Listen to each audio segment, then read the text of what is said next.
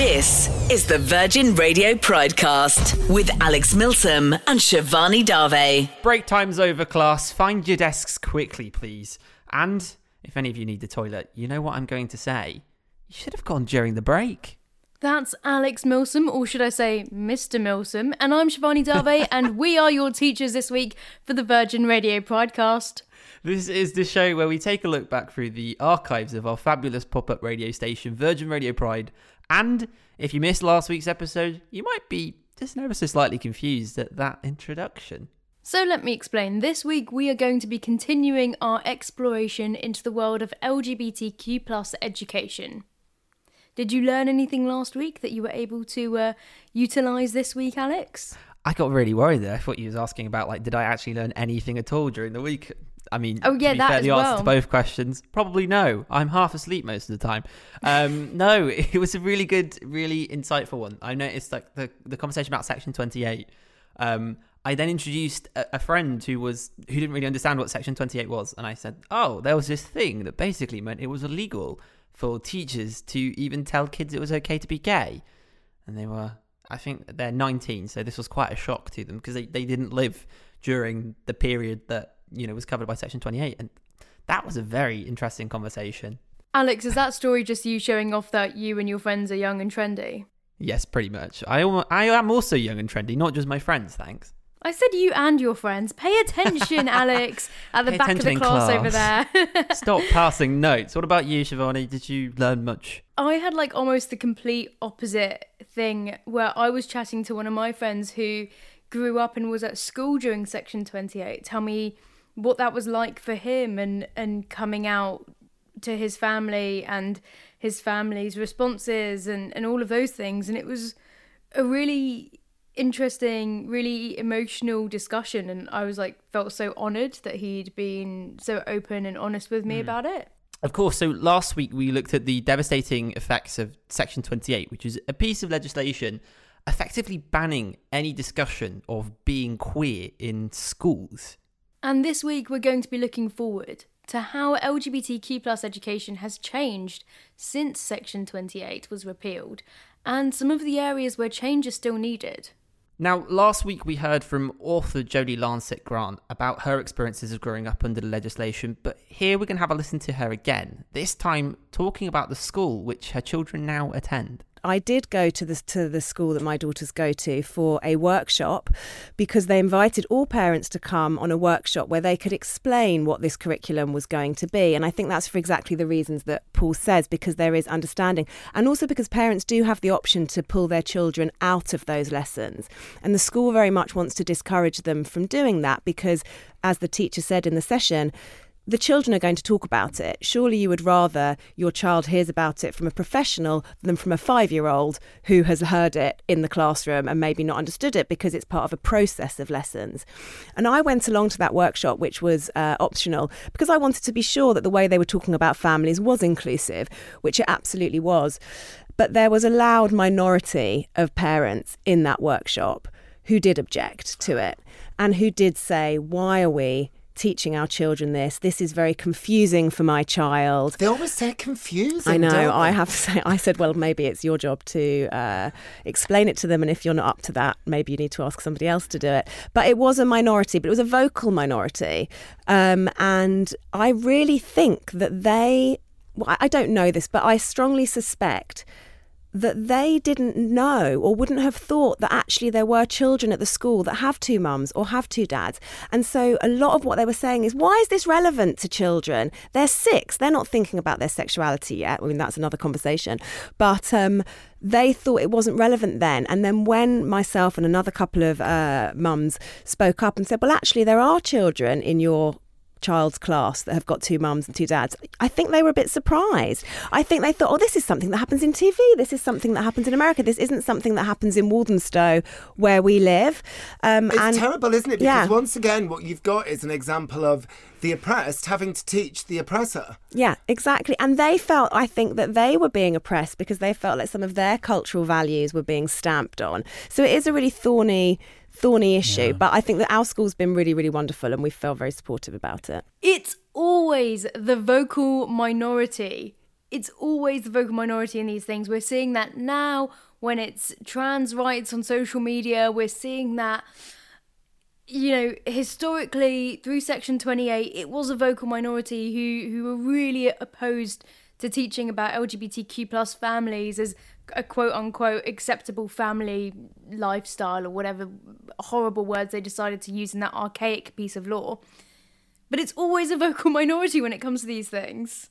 And it's the vocal minority that have gone, you know what, my right to be offended by this is actually more important than the rights of those kids who are growing up, who, no matter whether your rights are like affected by this, there are going to be queer kids in your classroom who would just kind of like it to feel normal, to have their, you know, their existence recognised earlier on in their lives, rather than just, oh, we're not going to acknowledge that they exist because it might be confusing and we don't want to damage our rights to be offended by it. Yeah. For sure. I think as well it says something about the majority of people, right? If it's such a vocal minority, why is the majority not being more vocal? And I think that sometimes there are people who are allies perhaps who don't know or don't feel like it's their place to say something. And that is so important. You know, the one thing that we keep going on and on and on about, well, it's not just one thing on this podcast, but one thing that we do talk about often is the fact that allyship is so important, and to be able to be a vocal ally is so, so important. You know, we've got that overhang of Section 28 really in the classroom, but it's a really positive, you know, I'm refreshed actually by the way that this school appear to be handling it. You know, I would just have absolutely loved, growing up as a kid, to have been told a little bit earlier on than I was, oh, by the way, it's all right, it's normal to be gay. And so having, you know, schools early on approaching inclusivity with a really, really like sensible approach, and also, you know, giving the parents that aren't quite that inclusive the opportunity of opting out. It's a positive to see in that school, but it's really disappointing to kind of see the overlasting picture that we still sort of have that seeping of Section 28, even though it finished in 2003. We have that seeping into today's day and age. Yeah, I think what you touched on there as well is so important, that sometimes people who are in the majority might not be silent. They might not know. It's not necessarily intolerance from some people. Sometimes it's ignorance because they weren't taught this at school.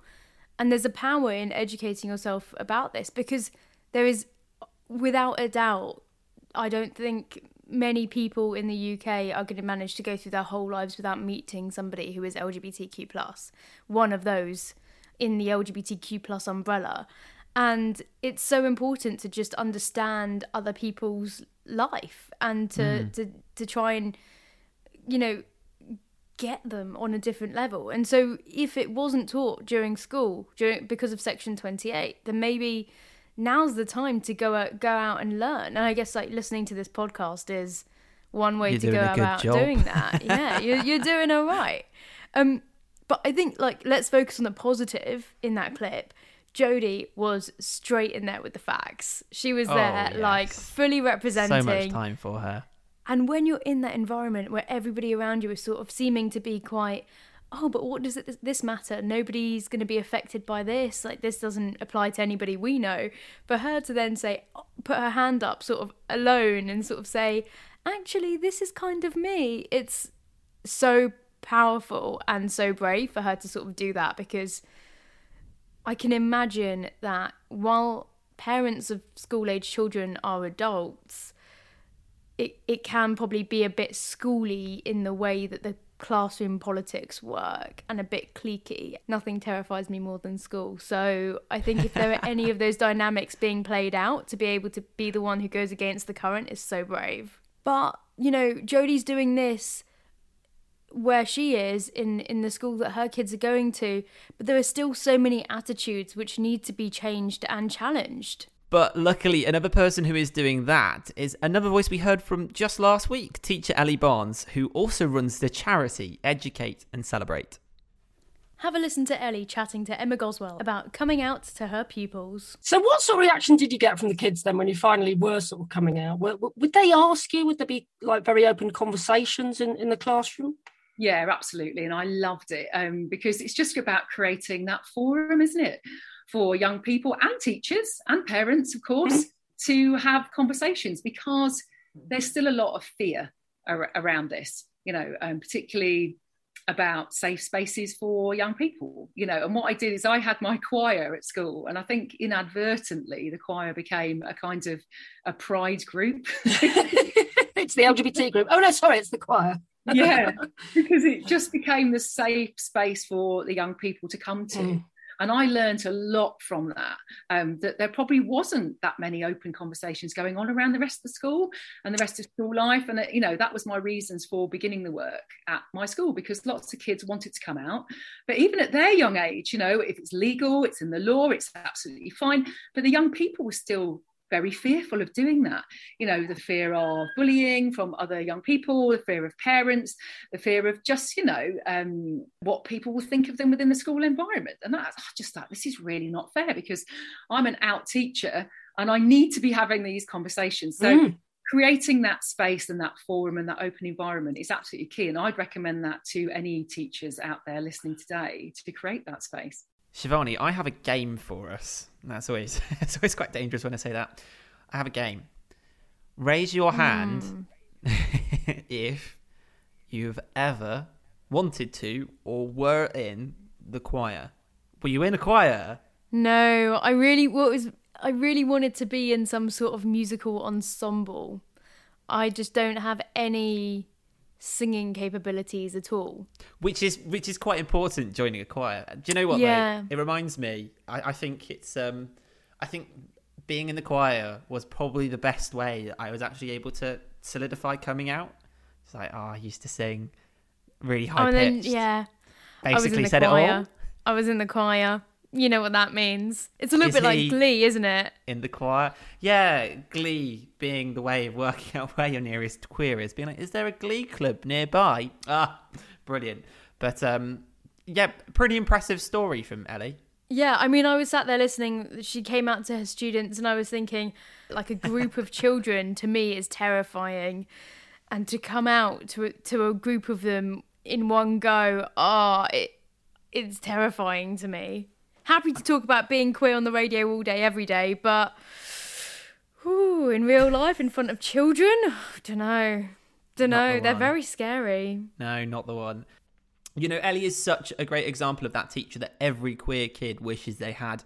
I know I wish I had one of them. It's positive role models like her that make all of the difference. And it's not just coming out to her students that makes Ellie so brilliant. She also now runs the charity Educate and Celebrate, which helps to provide LGBTQ+ inclusion training in schools. And another charity which is working to empower young people and improve the quality of LGBTQ+ focused education which they receive is Just Like Us. And I'm delighted to say that the CEO of Just Like Us, Dominic Ardle, is on the line to have a chat with us. Firstly, thanks so much for making the time to chat to us, Dominic. So, I know a little bit of the work that Just Like Us do, and it's a relatively new charity, if I'm not mistaken. Could you tell us a little bit more about the work that Just Like Us do?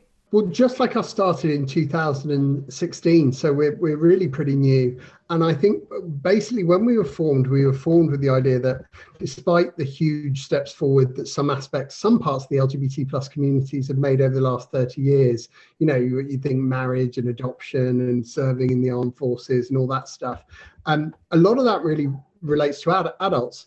And the picture for young people in some schools has got a lot better. And in others, I would say it hasn't got better at all.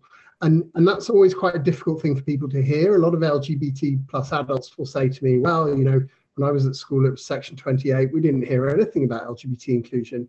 And I always say, actually, that's not an uncommon experience today. So a third of our young people, according to our research, will say that their school never gives positive messages about LGBT inclusion. And in those same schools, anxiety rates for LGBT+ young people, rates of depression, and unfortunately rates of suicide or attempted suicide are higher. So we really have an excellent mandate for this work. It's work that the government has decided that schools should be doing. And we make it our job as an LGBT+ education charity to give schools absolutely everything they need in order to do it. That's that 1/3 stat is incredibly shocking, but also not surprising. But there's another shocking stat on your website that 85% of young LGBTQ plus people will regularly hear homophobic remarks. And now, a bit earlier on in this episode, we spoke about the vocal minority problem. Do you think that's kind of still the case, or is it a bit more of a widespread problem? I think it's a completely widespread problem. And I think it's almost so widespread that we've stopped caring about it properly. Like, I think there's, like sometimes when I'm talking to people, they'll say, well, you know, I'll talk about the fact that LGBT plus young people are much more likely to be bullied. And you kind of get this nod like, yeah, that's about what I'd expect. And I think that there's a real danger in that, actually. What we're saying is that it's kind of natural and normal for LGBT plus young people to be bullied, to hear homophobic language, to have their identity questioned. All these things we sort of consider a rite of passage for LGBT plus young people, and that's obviously so wrong and it's so damaging. So I think we need to almost hit the reset button and say, well, look, what is acceptable? Of course, someone should be able to get through their day without hearing homophobic language. Of course, someone shouldn't be bullied at school. And really, that's got to be the baseline, not where we are at the moment, because unfortunately, things are still pretty bad. Yeah, I mean, you know, you touched on the fact that lots of adults that you speak to went to school during Section 28, and we've been speaking about Section 28 this week and last week and some of the devastating effects that it had. Do you think there's still a bit of a hangover from Section 28 on education today? Yeah, absolutely. So Stonewall did a piece of research that showed that 1/3 of teachers didn't know if it was okay to talk about LGBT inclusion or not. I think there are teachers, teaching is a vocation, unlike, for example, what I do. You know, in the charity sector, you stay in the same job a few years. There are lots of teachers in lots of schools that were teaching during Section 28 and are teaching now, and their knowledge for LGBT people has not dramatically increased as a result of the abolition of Section 28. So absolutely, Section 28 is still in, I would say, most schools to an extent, in that if teachers have gone from being banned from talking about LGBT people to not knowing whether or not they should talk about LGBT people, the impact, which is that they're not talking about LGBT people, is not really materially different. I was just going to say that's shocking that people don't know what they are and aren't allowed to talk about. Yeah, absolutely. So Stonewall did a piece of research that showed that 1/3 of teachers didn't know if it was okay to talk about LGBT inclusion or not. I think there are teachers, teaching is a vocation, unlike, for example, what I do. You know, in the charity sector, you stay in the same job a few years. There are lots of teachers in lots of schools that were teaching during Section 28 and are teaching now, and their knowledge for LGBT people has not dramatically increased as a result of the abolition of Section 28. So absolutely, Section 28 is still in, I would say, most schools to an extent, in that if teachers have gone from being banned from talking about LGBT people to not knowing whether or not they should talk about LGBT people, the impact, which is that they're not talking about LGBT people, is not really materially different. There is a sort of lasting culture of fear, but I'd be interested to know from you on a personal experience, what was your own experience of school like, and do you feel it was, well, was it influenced by Section 28? I can guess the answer to the latter question, but it'd be really good to know your experience. So I was at school during Section 28, and it's really interesting because people will say, you know, were you homophobically bullied at school? And I always say, yeah, everyone was. It was so absolutely pervasive. I don't believe that the bullies, well, I'm not sure. I don't know if they read me as bisexual. I think that probably actually isn't the case. I think that, was I homophobically bullied? Absolutely. And everyone that was bullied for being gay, if that makes sense, whether or not they were gay. I think that there was a kind of macho culture that goes beyond just homophobia. I think it extends into sexism that was certainly absolutely rife in my school. I think there was a teacher, I remember there was a teacher that was a lesbian, and we didn't really, I say she was a lesbian, we didn't ever talk about it, but we knew that if we got in trouble, she was the person that we went to speak to, which I think is really interesting because there was a sort of unspokenness about it. And now, of course, I know why it's unspoken. I mean, one of the really interesting things about Section 28 is if you forbid someone from talking about something, then it sort of hides itself, right? Because you can't even talk about the law, really. You can't talk about the fact that you can't talk about something. So we, of course, didn't know any different. Throughout the entirety of my education, I had absolutely no idea. I left school in 1997, slightly aging myself there. So Section 28 was running for the entirety of my school experience. And I hadn't heard of it. So I heard of Section 28, I think, in about 2005, which is really interesting. Yeah, that's shocking that you wouldn't have even known what it was that you weren't allowed to talk about, really. Yeah. It's A friend of mine went to a school where the teacher wore a badge saying scrap Section 28. And apparently someone said, what's Section 28? And he said, I can't tell you. And that's the point, which I think really speaks to the culture in schools that teachers were really worried about losing their jobs, really worried if they even mentioned anything. And that, of course, extends to LGBT teachers. Yeah, of course. So did your experiences then motivate you to want to work in this sector and to work on things like LGBTQ plus education in schools? Do you know, I think it obviously did, but not in a very conscious way. So I have not thought, and I think my sexual orientation, partly because I'm bisexual, took me a very long time to sort of get the nuts and bolts of it together. And I was always thinking like, this is a bit of a secret thing. Oh, that was a bit weird, wasn't it? You know, that formed the basis of my sexual orientation for a really long time. And I think that it could have been a lot easier. And I certainly could have been saved a lot of problems, a lot of interpersonal problems, a lot of interfamily problems, had I been able to piece that together a lot quicker. So it's undeniably had an impact on who I am and my life and my want to work in this sector. And I think one of the things that I love about working in LGBT education is that no one's like punching the clock. Absolutely everyone in the office, you know, loves being there, is super engaged with their work. People wanting to do their jobs and work hard just isn't a problem in our sector because everyone's kind of got skin in the game. And I think all of us probably to some extent are remembering that person at school.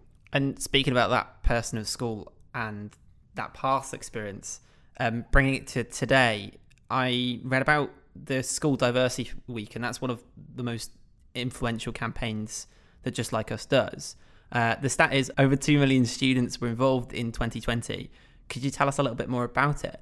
Sure. So School Diversity Week was born of the fact that a lot of schools were feeding back to us that Pride felt like a difficult thing for them to engage with. And they were saying, well, Pride's kind of an adult event. And also Pride was sort of associated with marches and stuff like that. And what we wanted to do is come up with an event that schools were able to celebrate that was really easy, basically. Because we knew that a lot of teachers were saying that we don't really know how to do this. And I guess if you're straight, you don't have LGBT plus friends or anything, I can see how that would feel like a difficult thing to deliver. So we wanted to come up with an event that gave schools absolutely everything they needed, basically. So posters, campaigns, activities for the students to be involved in. We now have lessons at every single key stage in every single subject. So whatever kind of teacher you are, you can engage with a lesson and deliver an LGBT inclusive lesson to your young people. And that was kind of the birth of it, really. And it started with about schools representing 40,000 young people. And as you say, we're now up to 2.4 million, hoping for 3.2 this year. So we'll see. So let's help you get to that target of 3.4 million, because you, Just Like Us, do so many things. There's the ambassador program, there's the Pride Groups program. There are loads of things to do. How can people get involved and how can people learn a little bit more about what Just Like Us do and get involved if they want to? I think, you know, the first thing to say is that I think people feel a bit powerless with this, like they don't, particularly straight people sometimes feel like this isn't their fight, or they don't quite know how to engage. And I'd say that really we need straight parents on side with this. We need parents to be thinking when their kid is 4, what's the LGBT policy like in this school? And I know that sounds unusual, but actually that decision and the decision to ask that question could radically alter have a huge impact on your child's life. So I'd say to all parents, please ask the schools what they're doing to support LGBT plus young people. And if they look uncomfortable, that's probably a sign that they're not doing very much. So I'd say please send them to us if you're listening and you're part of a school, if you're a teacher. School Diversity Week is completely free. We made it this way because we want to remove barriers and make it as easy as possible to get involved. We will give you everything you need. You can get involved in some bits and not others. It's not prescriptive. We want to do the best to make this easy for you. And if you see something that makes it hard for you, please contact me and tell me about it so we can make sure that we take it away. So the best way of contacting us, I'd say, is if you come over to our website at www.justlikeus.org, you'll be able to see everything we have on offer. Thank you so much, Dominic, for taking the time to speak to us. And of course, everyone at Just Like Us for the incredible work that they're doing. And if you want more information on Just Like Us and even how you can become an ambassador yourself, we'll put everything you need to know in the show description. Now, in a minute, we're going to be moving away from the classroom to explore another side of education, namely whether LGBTQ plus people have the responsibility to educate those outside of the community on LGBTQ plus issues. We'll be attempting to answer this question with the help of TikTok inclusivity educator Benji Kuzi, straight after your Virgin Radio Pride weekly update with Daryl. Thank you. Hello. First this week, an investigation's found the dating app Tinder is charging young gay people and the over 30s up to 48% more than other users on its site, which asked 200 mystery shoppers to create real profiles and make a note of prices quoted for the app's premium package Tinder Plus.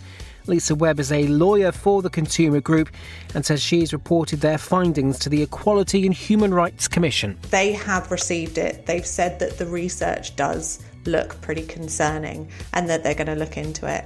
Basically, there's a chance that this kind of behaviour from Tinder is unlawful discrimination under UK equality law. Now, veterans who were expelled from the military because of their sexuality or forced to lead double lives have welcomed a review into their treatment. However, they say the fact it's taken 22 years is a national disgrace. The Cabinet Office has launched an independent review which will hear the stories of military personnel who were stripped of their armed forces jobs and medals under homophobic laws that were in place until January 2000. Bake Off star John Waite has said the love he and his dancing partner received during Strictly Come Dancing outweighed any trolling. He and the professional dancer became the first all-male pairing on the BBC One show last year. The couple made the final but lost out to deaf soap star Rose Ayling-Ellis and her professional partner. And Madonna says she's in talks with Kanye West's new girlfriend about her upcoming movie. The 63-year-old shared several pictures on social media of Julia Fox and the US rapper. The pop star wrote she went out to dinner with Julia only to be surprised by some other folks showing up for their rendezvous. That's all for this week. I'll be back next week. Thanks, Daryl. Now, if you've been on TikTok recently, you'll more than likely have seen a friendly face pop up on your For You page. No, not me, well maybe me, but more likely it's a wonderful person uttering the now infamous words, "Hi, Benji here," before delivering a punchy and informative educational video. We are, of course, talking about inclusivity educator Benji Kuzi, who rose to fame on the platform for his videos, many of which aim to educate viewers on LGBTQ+ issues. But do we as a community have a responsibility to educate people outside of the community on these issues? Have a listen to what Benji himself had to say when he chatted to Matt Cain on his Sunday roast on Virgin Radio Pride. I know that a lot of our community do get asked a lot to educate others. And a lot of the time, the questions that are being asked are simple things, just in terms of, why you should use pronouns or why you shouldn't say or do certain things. And the thing is, it can be very draining for people in our community to be constantly on this pedestal doing lectures to people when you just want to, have a drink at a bar or you're just having a walk in the park. And the point of that video was basically to tell people that I am a member of a certain community, and on this page I educate because I want to, right? But you shouldn't assume that everyone you meet who is like me has a duty to educate you. Completely. It's interesting though, isn't it? Because you've got your videos as a resource, but then actually if we do take those opportunities to educate in real life, they can sometimes have a really big impact. Even though I totally take what you're saying about it can be draining to have to do it all the time and it can be emotionally triggering. It can be very effective, little activism, moments of activism and educating people in amongst everyday life.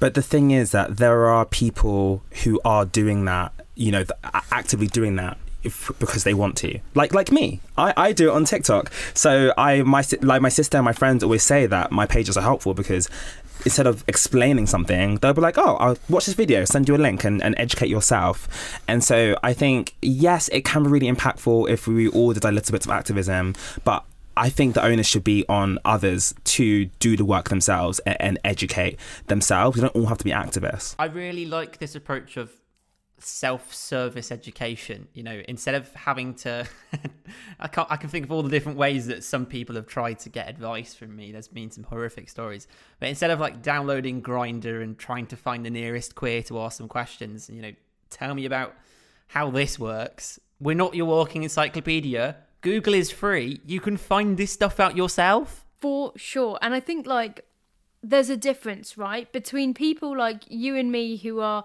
making a podcast, or other people out there who, like Benji, who's making informative content to help educate people and making that space and that time online to talk about things that they're comfortable to talk about and sharing things that they're comfortable to share on your own terms, in your own time. It's something that can feel quite empowering and quite productive, rather than having someone intrude on your space. Like Grindr may not be a space where you want to be educating. You may be there for some sort of other educating. Friendships. And I'm there. I used to use Grindr for friendships. Thank you very much. For friendships, right? And you're sort of backed into a corner or forced into a situation when somebody asks you a question. It might be a really valid question, but you just might not want to answer it there and then in that way. Like, people contact me to ask them to teach them things about pronouns and non-binary pronouns and things like that. And I talk about those things. Lord knows I do. But I don't want to do that in my spare time. Like, there are things here. And I think Benji's tip of sending a resource, of being like, oh, actually, I discussed this here, might be the way I should start going about doing things. Definitely. And that point that you made about space, actually having the space to... I want to actually be gay as opposed to have to tell people about being gay, celebrate my queer identity, as opposed to having to constantly explain it to other people. And that one thing that you said about space hit a nerve on me. And this person meant absolutely no harm. They're one of my best mates. And he's fully aware that I was going to talk about this. I went on a night out with him and I took him to one of my queer spaces, of which there are ample in London, so I won't name check any. And he name check all of them. Go on, Alex. Name check all of them. No, I'll just read out my Monzo. That's probably the best way of working out where I've been. But this friend absolutely meant no harm, and let me make that really, really clear. But it miffed me off slightly, where I'm in a queer space with him, having a great time. He's had a few drinks, and then he was asking a lot of questions and just kind of like, explain pronouns. And I was like, I'm not your walking encyclopedia. I'm not a self-service encyclopedia that provides answers on queer identity on demand. I probably don't even have the answers myself. It's for you to find those things out. And we had a talk about it, and he very much kind of appreciated where I was coming from. There was nothing to apologise over. It wasn't that sort of thing. But it was a really insightful experience as to just how miffed off I can get by having all of those questions asked. What's the worst kind of like example you can think of a time when you're just getting questions and you just do not want the questions? I think people DM me and it goes into the request folder, which means that they're not necessarily people I follow or whatever. But people DM me and they ask me all sorts of questions about identity and sexuality and sometimes even sex itself, which is exhausting. It's so tiring, and those are questions that are probably all answered somewhere on the internet. If not by me, then I'm sure by somebody with more experience or knowledge on the topic than me. And it's one of those things that people who send those messages then sometimes occasionally feel like you owe them. Like they've taken the time to message you and they feel like they deserve a response. And so the worst case was when someone sort of continued to message me and would sort of, it was a series of messages. I think I was probably on a night out and hadn't responded to any of them. And they were sort of just, it was a bit harassy, to be honest. And I just ended up blocking them. And I think that's a real shame because, you know, they may have had some valid questions and it may have come from a place of ignorance rather than wanting to be intolerant and come across as they were harassing me. But it left a really bad feeling with me, bad vibes all round. No one likes bad vibes.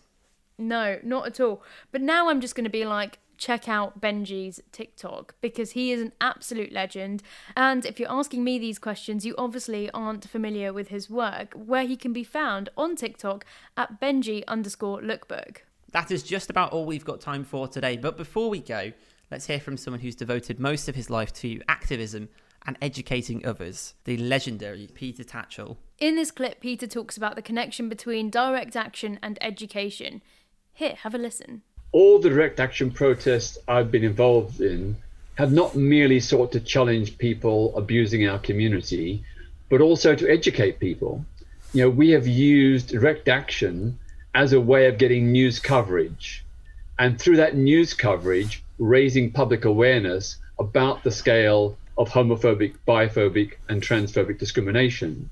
And then off the back of that, many of us have done radio phone-in programs, TV debates, where we've had a chance to explain why LGBT plus rights is consistent with human rights and why governments, police, and churches should change. So off the back of the direct action, there has been an education process, and it's been very, very, very effective.